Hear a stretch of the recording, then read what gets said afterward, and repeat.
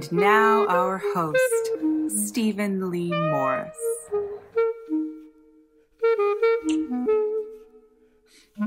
If you run or are associated with a small theater in Southern California that is facing the slings and arrows of outrageous Assembly Bill 5, that is really digging into the abilities of small theater to do plays in the way they've done them for decades, you might be interested in the writings of Magda Romanskaya, writer, researcher, and dramaturg. Magda is an associate professor of theater at Emerson College, and she is a researcher with MetaLab, which is a project at Harvard. Magda Romanskaya, welcome to Animal Farm. Thank you so much, Stephen, for having me. I appreciate it.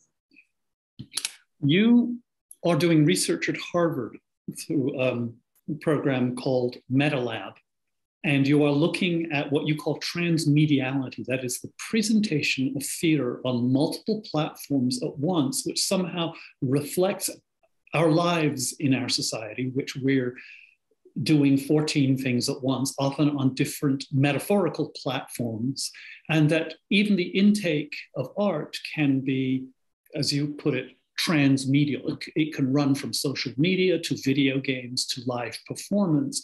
And your research at Harvard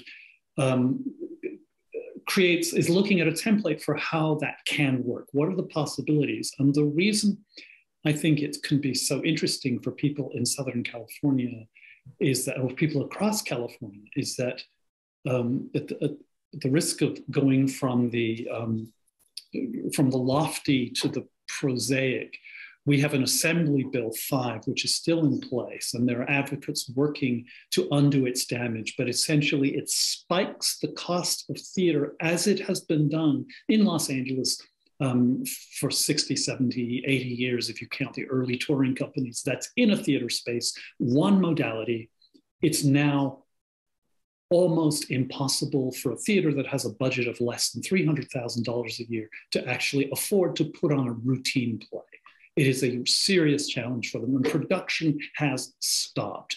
And my question, if you could, in your words, explain what transmediality is, what your research is, and how this might offer some glimmer of hope to a cash-strapped community that's facing draconian increases in expenses. Yes, so transmediality is a form of storytelling that crosses across multiple media, multiple platforms. So rather than just using one modality like film or video game or theater, transmedia is trying to combine them and tell stories the way that we live our lives right now. So, certain things happen on social media, other things happen in real life.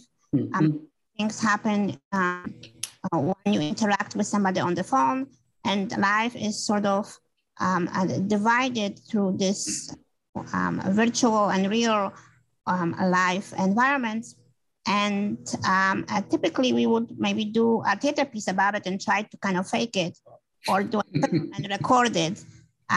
But with transmedia shows is rather than, showing somebody talk on the phone, you actually have audience members picking up the phone and listening on somebody else's conversation through the phone, for example. And so you're trying to create a kind of a immersive environment which would allow the audiences to explore different outcomes, perhaps, or even different narratives within the same universe, within the same structural storytelling architectonics. Right. So this really, I think, opens up a possibility for theaters in particular, because particularly small theaters which do a more eclectic, more niche work. When you are somewhere in a small town or even a large town, the audience for the shows that you're doing is going to be limited by geography. Yeah.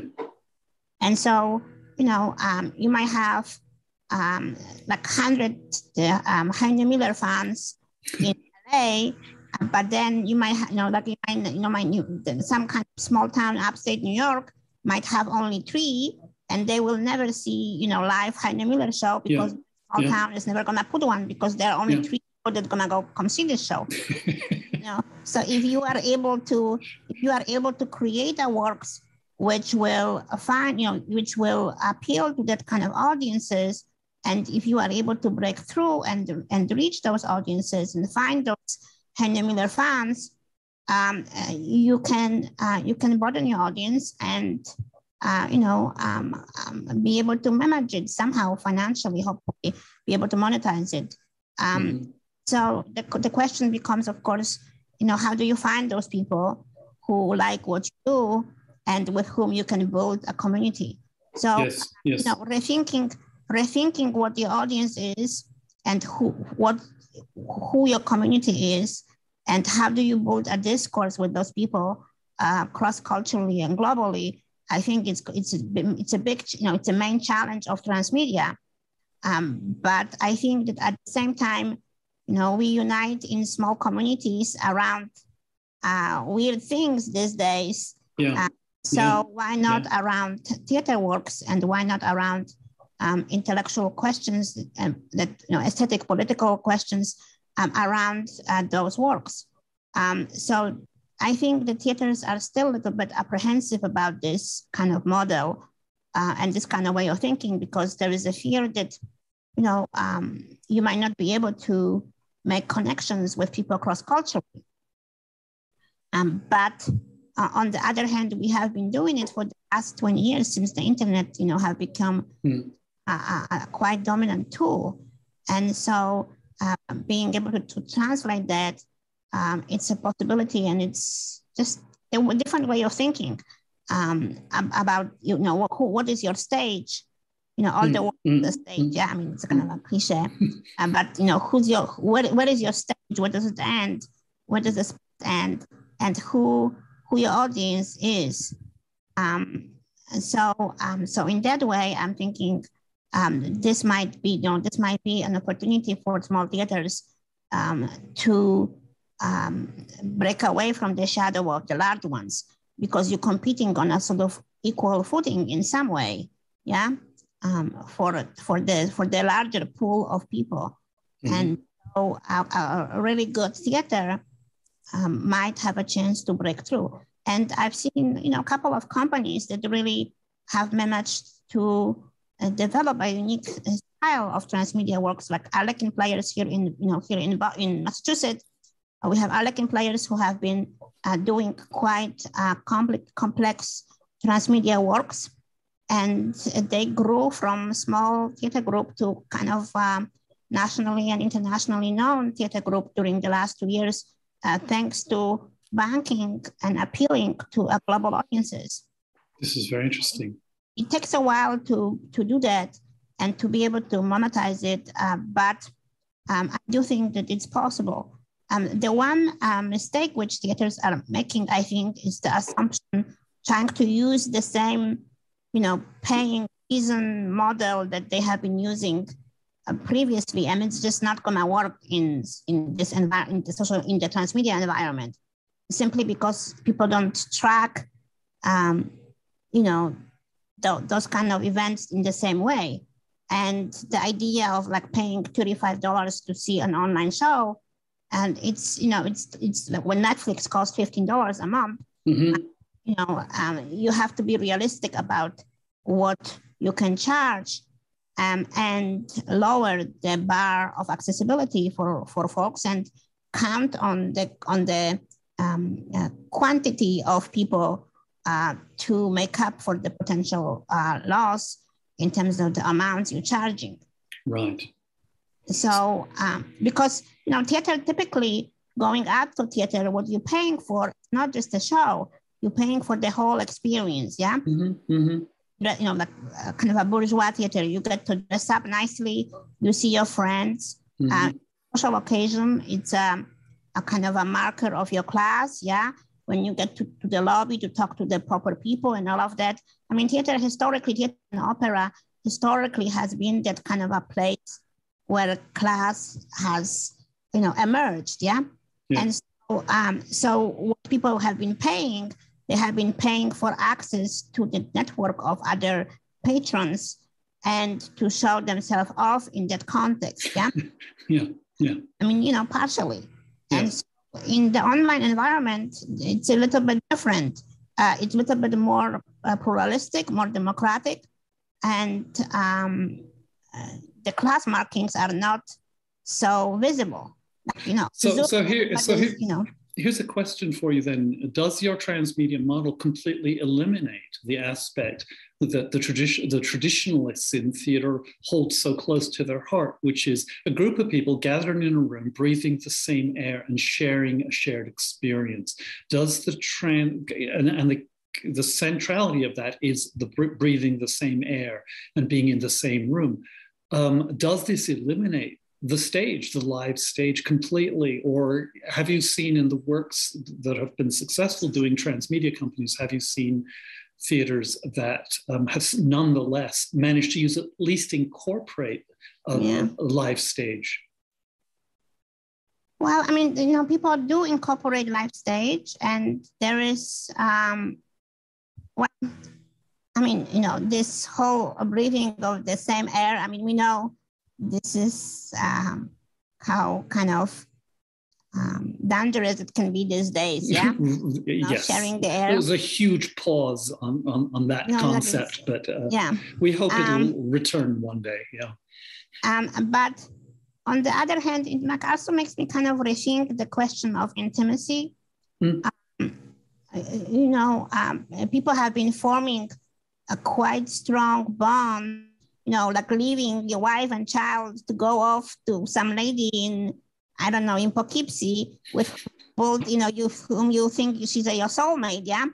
So people have been, creating quite strong emotional bonds, surprising bonds in this digital environment for a long time. I mean, what was this whole thing that, a lady got arrested because she murdered her virtual husband, and, took it so seriously.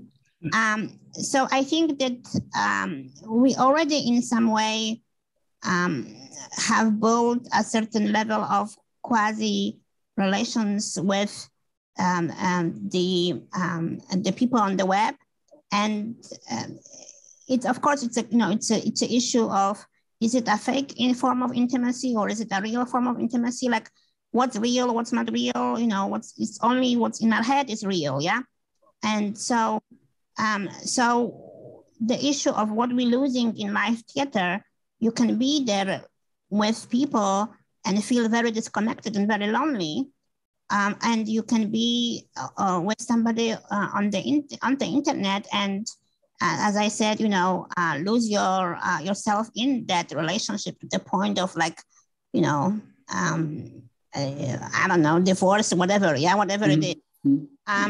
And so examples that we have been seeing in the last 20 years really show us a kind of a much more complex way that the human mind forms bonds and creates intimacy with the other human being. And so the physical presence, it's not necessary for that kind of psychological bond and emotions which we can develop with the other. And so theaters which are able to capitalize on that aspect of internet, that you are in the privacy of your home, feeling secure and safe. How many people feeling secure and safe post something on the web, which then they regret, yeah? That sort of the inner lives, our inner lives are being exposed there, oftentimes more than what we show to the outside world. Probably in support of your point, perhaps the 20th century's greatest dramatists wrote about the devastating loneliness of people living their lives together. And I'm thinking of Tennessee Williams, William Ng, Eugene O'Neill. Devastating loneliness. I mean, that was the overriding theme. And this was long before the invention of even a cell phone, let alone a social media. So there is support for that public spaces can also be lonely places. Just the question is, you're making a case that the digital space can be more intimate, and yet this research shows that it really does, especially with teenagers, they're more despondent and lonely when they're addicted to social media than if they meet each other in classrooms. I mean, how do you respond to that in terms of the case you're making?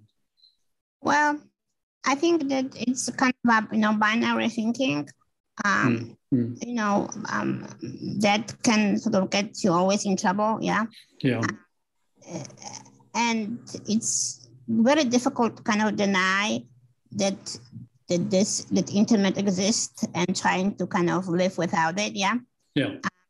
And so rather than resisting it, to try to understand it and use it the way that you want it to be used, and not let it to use you. Like use it as an artistic, use it as an artistic tool, the way that you would use other tools, rather than allowing it to influence you and make you do things. And so this, the same way that teenagers kind of lose themselves in the peer pressure of social media, yeah? And allowing them to understand the purpose of it, for communication, for this, for that, and being, seeing how they can use it for their own creative output, rather than allowing the media to form them and influence their psychology. And so this is, I think, going to be a big challenge for all of us, is to think about internet as an extension of us, which we control, not around. That's a very good point. That's a very interesting point. You've put out a publication. It's actually, what's the word? I was going to say mandate, but that's not the right word. Future Stage Manifesto. It's a manifesto. Yeah, that was the word I was looking for. Future Stages. And where can people find that? Oh, we have it. We have a Future Stage website, and you can just Google MetaLab at Harvard, and it's going to pop up as well. It's been published in American Theater as well, so people can check it out. And is it Future Stage or Future Stages, plural? Future Stage. Future Stage. At Harvard, at MetaLab. So it's pretty easy to find. You can also, just follow me on Twitter, and I post all of our publications and translations and events. We have a series of lectures that we do on transmedia as well.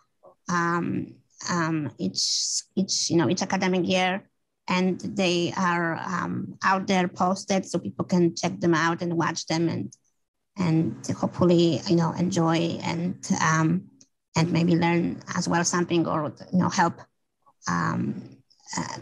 enrich the discourse with the conversation around those issues that we are trying to grapple with everybody else. Yeah. Right. Magda Romanska, thank you so much for joining us.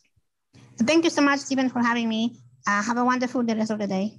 This discussion continues, or may continue, next week when we're joined by Adam Esquenazi Douglas. Adam is a playwright and a video developer, and it'll be interesting to hear how he weaves those two components into his work and how it may actually connect to the transmediality that Magda Romanska is talking about.